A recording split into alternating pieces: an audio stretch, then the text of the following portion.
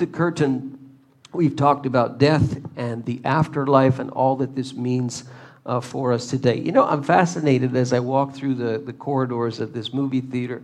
In the fall, you always have these movies, these horror movies come out, right? Because it's Halloween. I mean, you got Halloween number 150. You know, they started making those movies in 1978. I remember when I was 8 years old and I saw that movie. I'm telling you, I was scared for 30 years.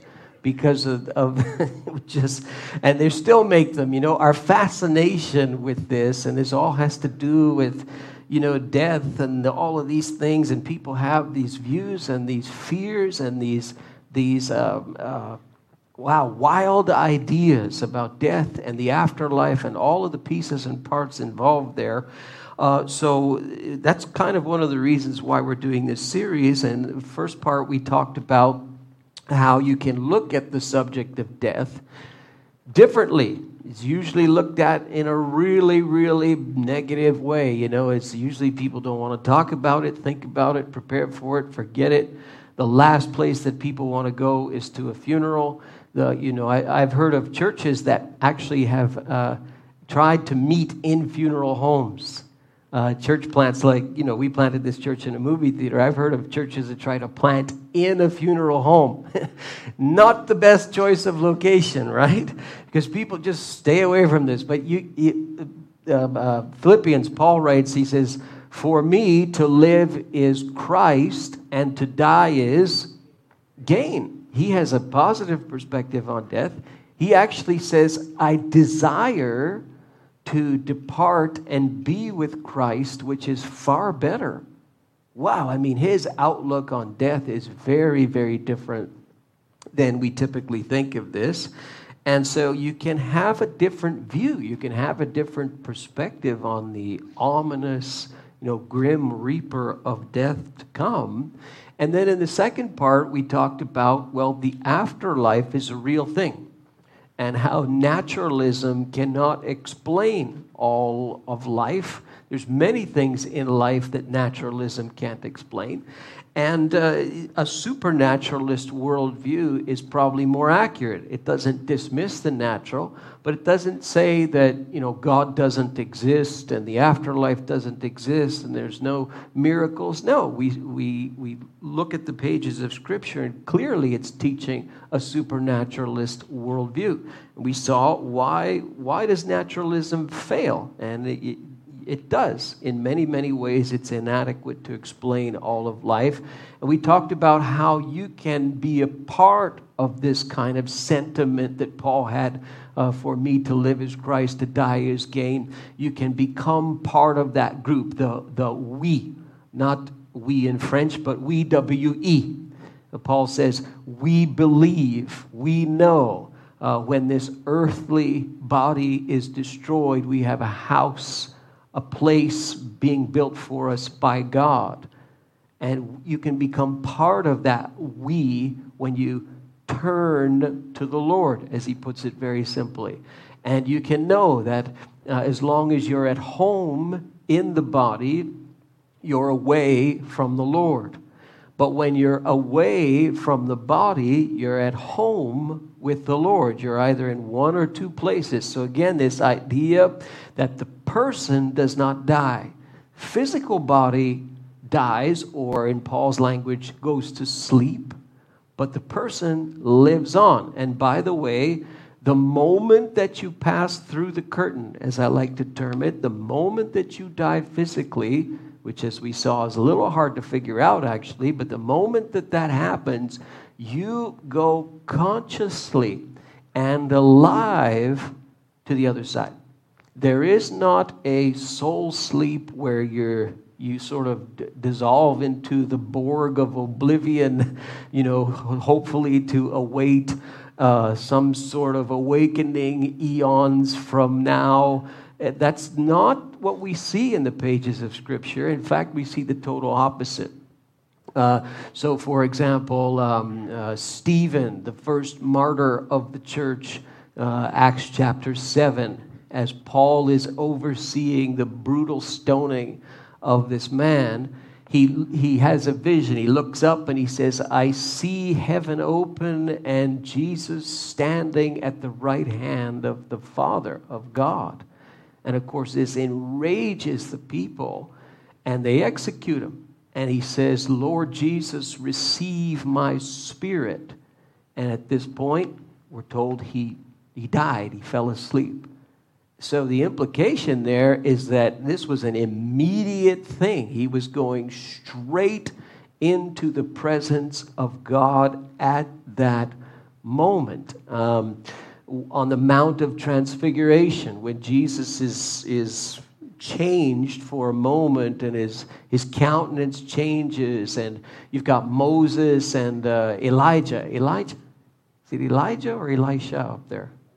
It's Elijah up there on the Mount of Transfiguration, just going by memory. I think it's Matthew 17. But Moses and Elijah, they're two dead guys. They're dead, and yet they're alive. They're there appearing as Jesus is changed. And Peter sees them up there talking with Jesus, as if to say that these pillars of the Old Testament are confirming who Jesus is, but they're alive. They're not in oblivion with the Borg or something like that, they're alive. Curious, when Jesus is crucified, you have two criminals on either side of him. And the one criminal is mocking, the other criminal is not. And the other criminal says, remember me when you come into your kingdom, he says to Jesus. Wow, he has a lot of insight as to who Jesus is, that somewhere down the road there's a kingdom that's coming that Jesus is going to reign over. So he's saying, you remember me. No one else here is going to remember me. You remember me. And Jesus turns to him and he says, I tell you the truth, today, not sometime in the future, today you will be with me in paradise. Today, the moment that you pass through the curtain, it's going to happen. So, curious, but the teaching there is that there seems to be an immediate transfer of the person through the other side. I'm thinking of another example, the rich man and Lazarus, Luke 16, a story that Jesus tells. You've got these two men and both of them die. And yet on the other side, one is trying to communicate from Hades. He's trying to communicate to Abraham, who's also dead, who he sees. And he's having a conversation with Abraham, who's up in paradise with Lazarus by his side. And he's trying to dialogue with Abraham to have Abraham send Lazarus to first comfort him, which is refused. And then, if someone comes back from the dead, someone comes from the other side to my brothers, maybe they will repent. Well, these people are all deceased. Abraham is deceased. Lazarus is deceased. The rich man is deceased.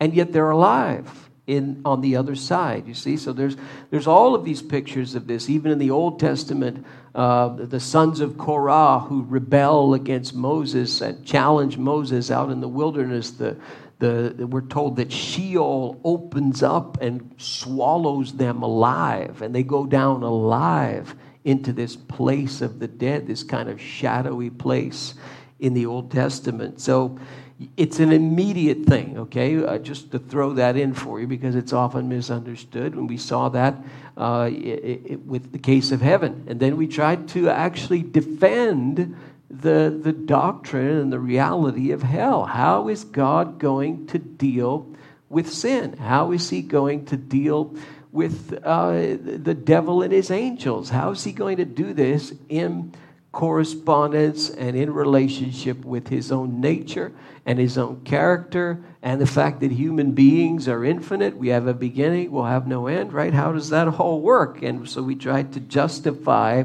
even the doctrine of hell. And then last week we talked about the resurrection of the body. And the physical body is actually going to be changed and brought back and, in a sense, recreated, not reincarnated, not resuscitated, but resurrected. Very different, not a dying, perishable, mortal body, but an immortal body, a glorified body in Paul's language, a resurrected body. But if you notice, that was just for people who are so-called in Christ, people who have died in Christ, people who have been followers of Jesus, people who have turned their hearts over to God. Well, what about the rest? And that's a really good question. And this is one of the reasons why I think you can't live without the second coming. And I want to try to prove that to you today, why you can't live without the second coming, from Hebrews chapter 9, verses 27 to 28, just as an example. Just as people are destined to die once, and after that to face judgment, so Christ was sacrificed once to take away the sins of many. And he will appear a second time. Why? Not to bear sin, but to bring salvation to those who are waiting for him. Great verse, because it clearly states two comings of Jesus. One for one purpose and one for a very different purpose. Revelation, last book of the Bible, chapter 19, verses 11 to 16. And I saw heaven open, and there before me was a white horse, whose rider is called Faithful and True. With justice he judges and wages war. His eyes are like a blazing fire, and on his head are many crowns, and he has a name written on him that no one knows but he himself. This is John writing this apocalyptic language. Revelation is an apocalypse, a style of literature where it's an unveiling. It's like if you pull this curtain up and you saw behind it, you'd see these huge speakers. That's what apocalypse means. It's no longer eclipsed, it's apocalypsed. You can see behind it, behind the curtain. In apocalyptic literature, you had all these images and all this language of fantasy in some ways. He is dressed in a robe dipped in blood, and his name is the Word of God. The armies of heaven are following him, riding on white horses and dressed in fine linen, and coming out of his mouth is a sharp sword with which to strike down the nations. He will rule them with an iron scepter, from Psalm 2. He treads the winepress of the fury of the wrath of God Almighty. And on his robe and on his thigh, he has this name written, King of Kings and Lord of Lords. This is a clear picture of Jesus at the second coming. In Revelation 21, we'll get into that in just a few minutes. I want to try and persuade you why you can't live without this hope in your life, and why this is essential for you, why it's essential for you to meditate on, why it's essential for you to look forward to and not look with dread to. First of all, why is Jesus coming back? Well, because you prayed for it for 2,000 years. What's the most famous prayer that Jesus taught people how to pray? Tell me what it is. Online, tell me what it is. Yeah. Right? Tell me the Lord's Prayer. Hallowed be your name. Our Father who art in heaven, hallowed be your name. You could do it King Jamesy, if you want. But what's he say? Stop. Your kingdom come. Okay, you're really praying for the kingdom of God to come. Okay, well, it's going to come. So one reason why is because you prayed for it. But if you look at the language, and this is what people sometimes forget. You look at the language, for example, of Revelation 19, and you think about the reason for the second coming. I mean, you have some harsh language in there, and you can't really escape it. The image that John is trying to convey is that Jesus is coming, and Jesus has a very specific purpose. And the purpose that he's bringing in there is it's not to die for people's sin. That's done.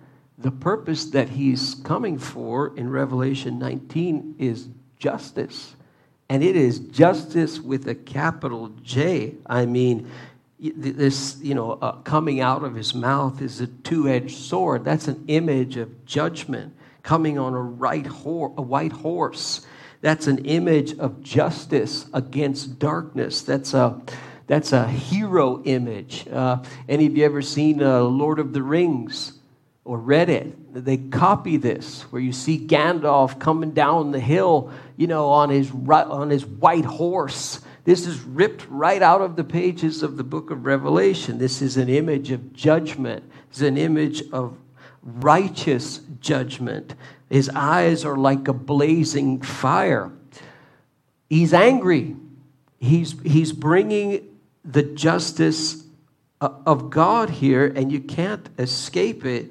You've got language. The word justice is used. He treads the winepress of the fury of the wrath of God Almighty. You cannot get any more explicit if you're going to use that language and that style of literature about judgment than that. You have, back in that day, they would make wine the old-fashioned way. It's a wine press, and they would step on it, kind of. There's a technique to it. And this is the wine press of the fury of the wrath of God. Wow. I mean, he's pouring out judgment. This is, and he makes war. War against what? Well, you read the backdrop of Revelation. This is a war against evil. This is a war against sin. This is a cosmic kind of war in a sense. And this is the ultimate meting out of judgment against it. Much of Revelation, from Revelation 6 to about 19, is the outpouring of the justice of God on planet Earth. God is behind a lot of what's going on there if you read that book carefully. People like to almost science fictionalize the book of Revelation, and they go crazy with pin the tail on the Antichrist, and it's this person, it's this person, it's this. That's not the purpose of the book. The purpose of the book is to show God's justice, his ultimate justice over evil, which will ultimately be accomplished in the second coming of Jesus. There's a lot of unfinished business that needs to be taken care of. Folks, look around at the world. I find that people in churches are very observant, and the more they observe about life, the more they observe about people, the more that they see, the more that they understand, the more they look and they say, we need God. That's why we're in the church. We need God because we see ultimately there's a problem that needs to be corrected. It needs to be fixed. And humanity does not have the solution, and money is not the solution, and materialism is not the solution, and pleasure is not the solution, and naturalism is not the solution. The solution is faith. The solution is God. And that's why people gravitate to places of worship. Whatever religion you want to, this is the reason why people do that, at least in many cases. Sometimes the reasons are not, but for the most part, people consistently try to worship some kind of God because they observe life and they say there's big problems that need a solution way outside of what we can do, what anyone can do, what anything can do. We need God. Folks, how much more do you think God sees that? How much more do you think God sees brokenness and suffering and injustice and victimization and inequality and abuse and war and sin and evil and all of these things repeated for centuries into millennium? I mean, if we feel that way, can you imagine how God, he has to fix it. He has to correct it. He has to judge it. He has to deal with it. You say, well, isn't hell enough? Isn't that enough? Folks, in a sense, no. As we saw, hell and heaven, these are very much a continuation of a person's posture this side of the grave. You posture yourself up against God. When you pass through that curtain, you're going to be posturing yourself up against God in eternity. That was the lean that you took. You say, well, what about all the people who didn't even know about Christianity? And, Christianity is only 2,000 years old. What about all the rest of the people before? Great question. But a close reading of the Bible will show you Jesus was there. Jesus was there in the beginning. In creation, Jesus was there. In fact, he is the creator of all things. So this idea that, well, what about the people before Christianity started? In a sense, you could say that Christianity really had no beginning. I mean, if Jesus had no beginning. But also, people are responsible for how they respond to the way that God revealed himself to them. And this is what the scripture teaches, that nobody has an excuse. It doesn't matter where they're born. It doesn't matter what their ethnicity is. It doesn't matter what the religion of their family or their heritage is. Everyone has an opportunity to respond to the basic revelation of God by what he's made. This is the argument that Paul makes. It's by what has been made, what has been created. People can look up into the sky, even if they can't talk, even if they don't understand language. The skies are shouting out to them about the existence of God. So people are accountable for that. That's God revealing himself. Without the Bible, without an understanding of Jesus, without an understanding of anything except you look up in the sky and that's a revelation. That's God preaching. That's him revealing himself to people. Everybody is held accountable for that. And the church is held accountable for spreading the message at the same time. How can they call upon one who they haven't heard of? And how can they hear of the person unless someone goes and tells them about Jesus? How are they going to know unless somebody goes and tells them? That's why the whole impetus of the New Testament is to go out and preach and to go out and make disciples of all nations. How are people going to call upon the Savior if they don't even know who he is? So we can't use this excuse, well, what about people who never heard? What about everybody hears? And the church is accountable as well. So we're both groups are accountable. But you say, well, isn't hell enough? No, because this is just a continuation. A person postures themselves up against God and continues in that stance against God. When they pass through the curtain, that's the stance that they will hold. The one difference is it's too late. It's too late. After you pass through the curtain, it's too late. You can't turn to the Lord at that point. It's too late. Now you live with your posture, and you live that way in eternity. Same thing for the person who turns to the Lord. That's the posture that the person took. That's the posture that they'll take into eternity. But what about the rest? What about all the damage that was caused? What about all the injustice? What about all the suffering? What about all of the death? What about all of the war? What about all of the wrong that was never, ever made right? What about that? How does God feel about that? God has to do something about that. If he's all holy and he's all powerful and he's all loving, then he has to do something and he has to judge. You cannot rip his judgment out of his character and retain love, holiness, and power. You can't retain those without having judgment. You can't. Because if you don't have judgment against evil, then you have a case for a crooked God. His character is crooked. It's not perfect. It's not righteous fully. It's not just fully. It's a little bit off. He's been bought out. The Bible says God is light, and in him there is no darkness at all. Not a smidgen. So he has to. If he does not, we have a legitimate case that he has a warped character. He is coming, Jesus, but he's coming with clearly this is about justice, and justice in a global, cosmic sense. And also, we're going to see the death of death itself at the second coming of Jesus. Revelation chapter 21, then I saw a new heaven and a new earth.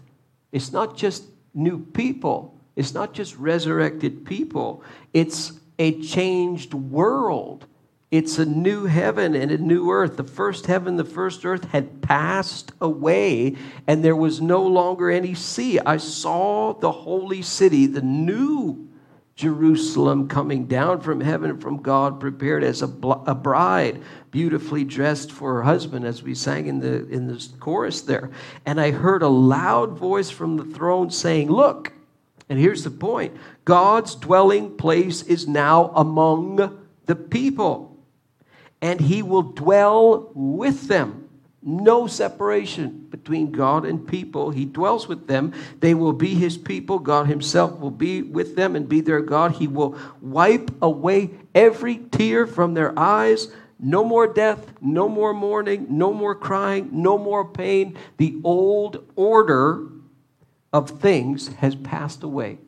Wow, you read that slowly and you think of the implications of this. This is the death of death itself that's brought in by the second coming of Jesus. That's pretty powerful. So why is he coming back? Well, we prayed for it. He's coming to judge, and he's coming to eliminate the greatest enemy of all, and that is even death itself. When is it going to happen?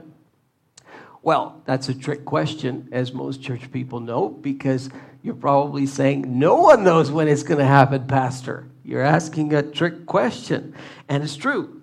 Nobody knows. The famous chapter, sermon of Jesus from Matthew 24, Matthew going into Matthew 25, even he says in verse 36, about that day or hour no one knows.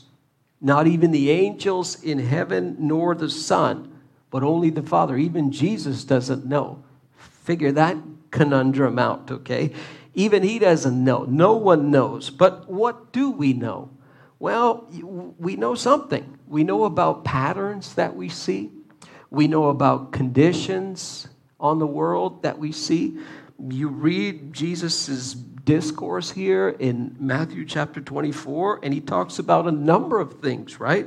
He talks about deception. He talks about war.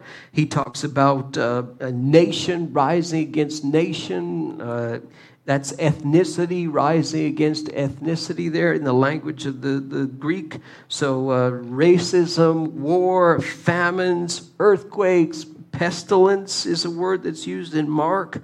And he says the frequency of these things are like labor pains. So they're going to become more and more frequent is the implication. There's going to be persecution of people who are followers of Jesus. They're going to be hated by the nations, he says. There's going to be a mass turning away from the faith. So church folks are going to start rejecting their faith. People are going to turn away. There's going to be false messages, false prophecies to deceive people. It's all going to get worse and worse and worse. There's going to be an increase in all of these things. The moral decay is going to increase. And he says the love of most will grow cold. I mean, this is a bleak prognosis.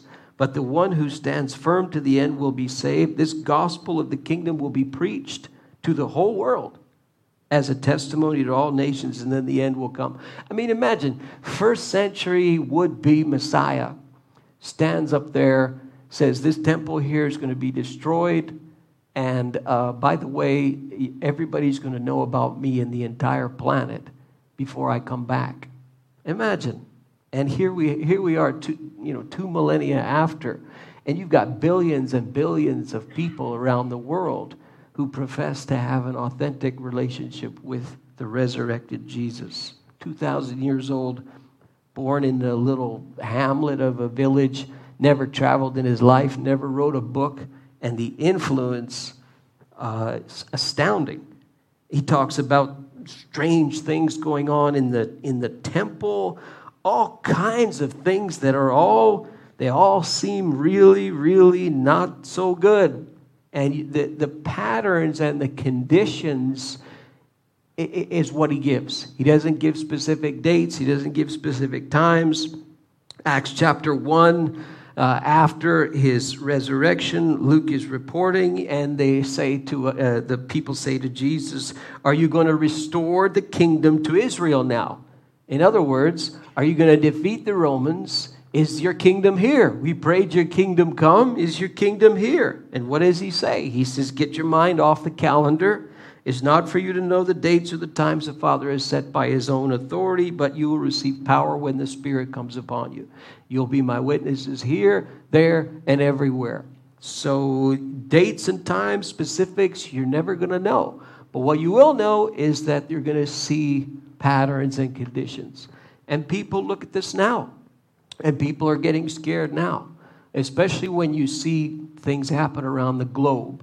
You know, you look at the first pandemic in a century, and people take note. Even before that, back in 2001, the terrorist attacks that changed the world, the places of worship, regardless of religious view, were full of people because people thought, what's going on here? Is the world going to end? When then, after the pandemic and there's vaccines and you've got people with all this, with the vaccine, it's the end, it's the control, it's all these ideas that people have that start coming out because there's fear in the air. And now you have the invasion of Ukraine, and the American president within the last week or so using the word Armageddon. I don't even think the American president knows where the word Armageddon comes from. The word Armageddon is a Bible word. It's a place. It's a valley where there's going to be a battle. The valley of Megiddo. And he starts using the word Armageddon, thinking about whether or not the Russian president is going to use a tactical nuclear warhead. Folks, I'm not using fake language. Like, that's what's being talked about today, and there's fear in the air. And we need to pray like, you need to pray like never before, that God his will would be done on earth as it is in heaven. Like, wow, this strange times.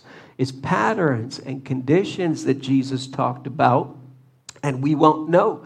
Exactly, you can't pick it off, you can't presume it, you can't predict it.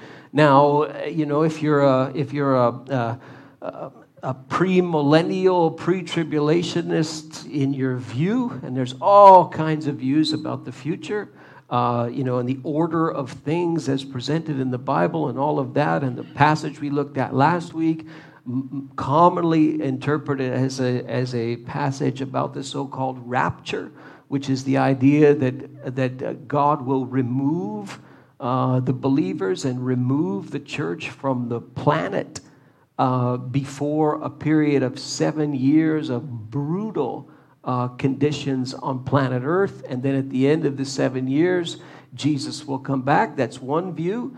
There are many different views, but what all can agree on is that Jesus is coming. He is coming. And by the way, at the resurrection, at the second coming of Jesus, that's where you have another resurrection, and that's the resurrection of those who have postured themselves against God. Against God. They too will be raised, and they too will face ultimate judgment and ultimate separation from God. So we see this also in the book of Revelation. It's quite the book to read. But the main focus, again, is the purpose of the return of Jesus is to bring about ultimate justice. When will it happen? We don't know. How will we know? Well, this is an event like no other. This is not, it happened 50 years ago invisibly in Brooklyn, New York, and, Jesus is reigning out of an office somewhere over a group of people, a select group of people or something. No. The way that this is presented in the scriptures, this is a global thing. This is an event like no other event. Matthew 24, verses 27 to 31. As lightning that comes from the east is visible even in the west, so will be the coming of the Son of Man. It's impressive when you look at lightning, isn't it? It's very impressive. It's very intimidating. Revelation 19, the passage we looked at before, this is visible. The armies of heaven following him. He's coming to judge. This is not a little invisible event. This is a massive, this is an event like nothing anyone has ever seen. And, we can debate about, well, is there a rapture? Is the church even going to be there? Is it not going to be there? Debate all you want, folks. Regardless, this is something that is going to transform the whole world. It's not just for a group of people. This is the big thing. Like this is the biggest event that's going to happen on planet Earth. All right, the way that this is portrayed in Scripture, in all sobriety, like it's not presented in a sort of a mythological way, and we're supposed to interpret it allegorically or something. No. These people who wrote the New Testament, they thought that it was going to happen in their lifetime. They sincerely thought that. If they were to somehow come and see how we're living today, they would say, wow, you all are privileged. You all are privileged because you're a lot closer to when we lived, 2,000 years ago. It will be a great event, but also a dreadful event. You look at what Jesus says, Matthew, I don't know if it's 27, 30. I think it's 24, verse 30, not 27, verse 30. So I made a mistake there. But chapter 24, verse 30, he says, then will appear the sign of the Son of Man in heaven. Watch. And then all the peoples of the earth will mourn when they see the Son of Man coming on the clouds of heaven with power and great glory. And he will send his angels with a loud trumpet call, and they will gather his elect from the four winds, from one end of the heavens to the other. They're mourning the nations of the earth. They're mourning most probably because they've postured themselves up against God. And now they see that Jesus is back. He's returned. And maybe they mocked it, and maybe they scoffed it, or maybe they weren't ready for it. But they're not. They're in mourning because they see this. This is no cause for excitement. This is no cause for celebration. It's a dreadful event for these nations that are there when the Son of Man comes, when Jesus returns. It's a great event and a dreadful event. You have one group that's going to mourn, but we're told, on the other hand, to look forward to it. To look forward to it. So, again, Revelation 21. There's a new way on a new earth. You and I, we live in this way. The cradle to the grave. You and I, we live this way in this finite life, and we realize over time how short it is. We start to see the process coming in our lives. We start to age. We start to see sickness. You start to observe things, and you see there is a way, there is an order to this world. And it's not a particularly wonderful order. It can be very cruel. It can be very unfair. I look around this room, and I've done some funerals for loved ones who have passed away. Some of you have been to some of the funerals. I mean, I've done a number of them, folks. That's the present order of things. There's tears, there's mourning, there's crying, there's pain, there's injustice, and there's death. And it's not fair. But there's a new way on a new earth, a new order. And this was written to encourage these people in Revelation 21. People are being persecuted for their faith. People are being put to death probably for their faith. It's likely under Emperor Nero when this was written. So they're having courage because they read this.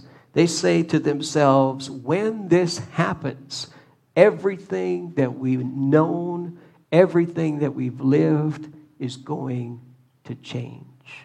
It's a new way on a new earth. Peter terms it this way, and with this we'll finish. He says, the day of the Lord will come like a thief, and the heavens will disappear with a roar, and the elements will be destroyed by fire, and the earth and everything in it will be laid bare. Sounds pretty depressing, but not in his context. Again, writing to people who are persecuted. Since everything will be destroyed in this way, what kind of people ought you to be? You ought to live holy and godly lives as you look forward to the day of God and speed its coming. That day will bring about the destruction. Looking forward to destruction? It seems like a paradox. The destruction of the heavens by fire, and the elements will melt in the heat. But in keeping with his promise, we are looking forward to what?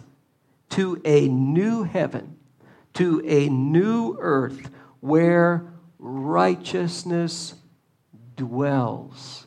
That's a different way. That's a different order. That's not the present system. That's not the way things work right now. So then, dear friends, since you are looking forward to this, make every effort to be found spotless, blameless, and at peace with him.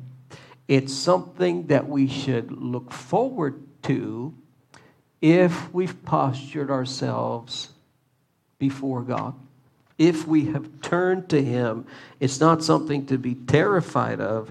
It's something that brings about the greatest transformation, the greatest change that is ever going to happen to us and to this whole world that we live in. That's why, in my view, you can't live without the second coming. I'd invite Viano and Simon, if you'd come and start to play in the back. And I want to finish this series by giving you a really blunt invitation, really blunt one. If you are a Christ follower in this place, and I'm not saying you're perfect, I'm not saying you've got it all figured out, but you would admit, if someone asked you, are you a Christian?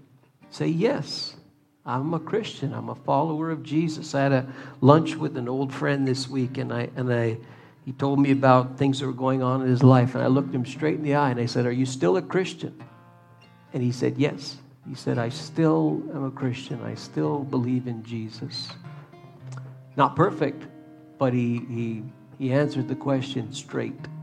If you are today, you're a follower of Jesus, I'm going to challenge you to do something if you haven't done it already, and I'm going to challenge you to get baptized in water. It's been a long time since we did a baptismal service in this church, and so I'm going to set that up for us. I'm not sure of the date just yet, but I'm going to set that up. You say, well, where are you going to get the water, Pastor? There's plenty of water. I'll find water from somewhere. Well, we're going to have a baptismal service. Maybe there's young people in this room. You say, yeah, I'm a Christian and all that. Well, you've never been baptized before? You should be. And maybe this series has actually helped you cross a line of faith. Maybe you're online, and this has helped you cross a line of faith, and you would be able to answer the question with confidence. Yes, I'm a follower of Jesus now. I've crossed the line of faith. Well, you need to be baptized in water. When you're baptized in water, you're showing that you're a believer. That's what it is. You're publicly saying you're a Christian. And let me tell you, the people in the New Testament who read some of the things that we read today and who heard some of the things that we read today, oh boy, they had to publicly, they paid a price for their faith. So if that's you, what I want you to do is I want you to come and see me at the end or contact me, reach out to me. I'm very reachable, as you know, email, cell, whatever. And we're going to set that up. Even if I've got one person says, Pastor, I want to be baptized in water, I will set up a whole baptismal service just for one person. That's how important it is. That's how crucial it is. That's how critical it is. Father, I pray for each person in this room, those who are watching online, young people, seniors. Lord, may our hearts be postured to you. May they be submissive to you. You have revealed yourself to us in so many different ways. Lord, we are so privileged to live in this particular time where it's so clear. We can get the Bible in any language, in any medium we want. The more that we learn, the more that we look around the world, the more that the technology grows, the more it just shows us that you are screaming out that you exist to people and you desire people to humble themselves before you and to submit our hearts to you. So help us to do that, Lord. I pray on behalf of those who are trying to figure it out today and maybe a little bit on the fence. God, I just come to you and ask that you would receive me and ask that you would take me. Lord, forgive me for my efforts to try and do life myself. Forgive me for the sin that I've done. Forgive me for the people that I've hurt. Forgive me for the suffering that I have caused. And Lord, take my life and I submit my life to you as best I can. I posture myself before you, O God, who has called me even at this moment. Lord, we ask for your grace and for your mercy in our lives. May our faith and may our hope grow even as we anticipate and look forward to your return. We pray in Jesus' name, amen. Amen. The Lord bless you today. Remember to pick up your kids over at number 11. Come and see me if you want to talk about baptism. I would love to have a conversation with you about it. All kinds of activity also happening at the desk out front. God bless you. Have a great, great Sunday. See that God remembers, time of jubilee is coming, and now the world return to Jesus. Fling wide you heavenly gate, prepare the way of the risen Lord.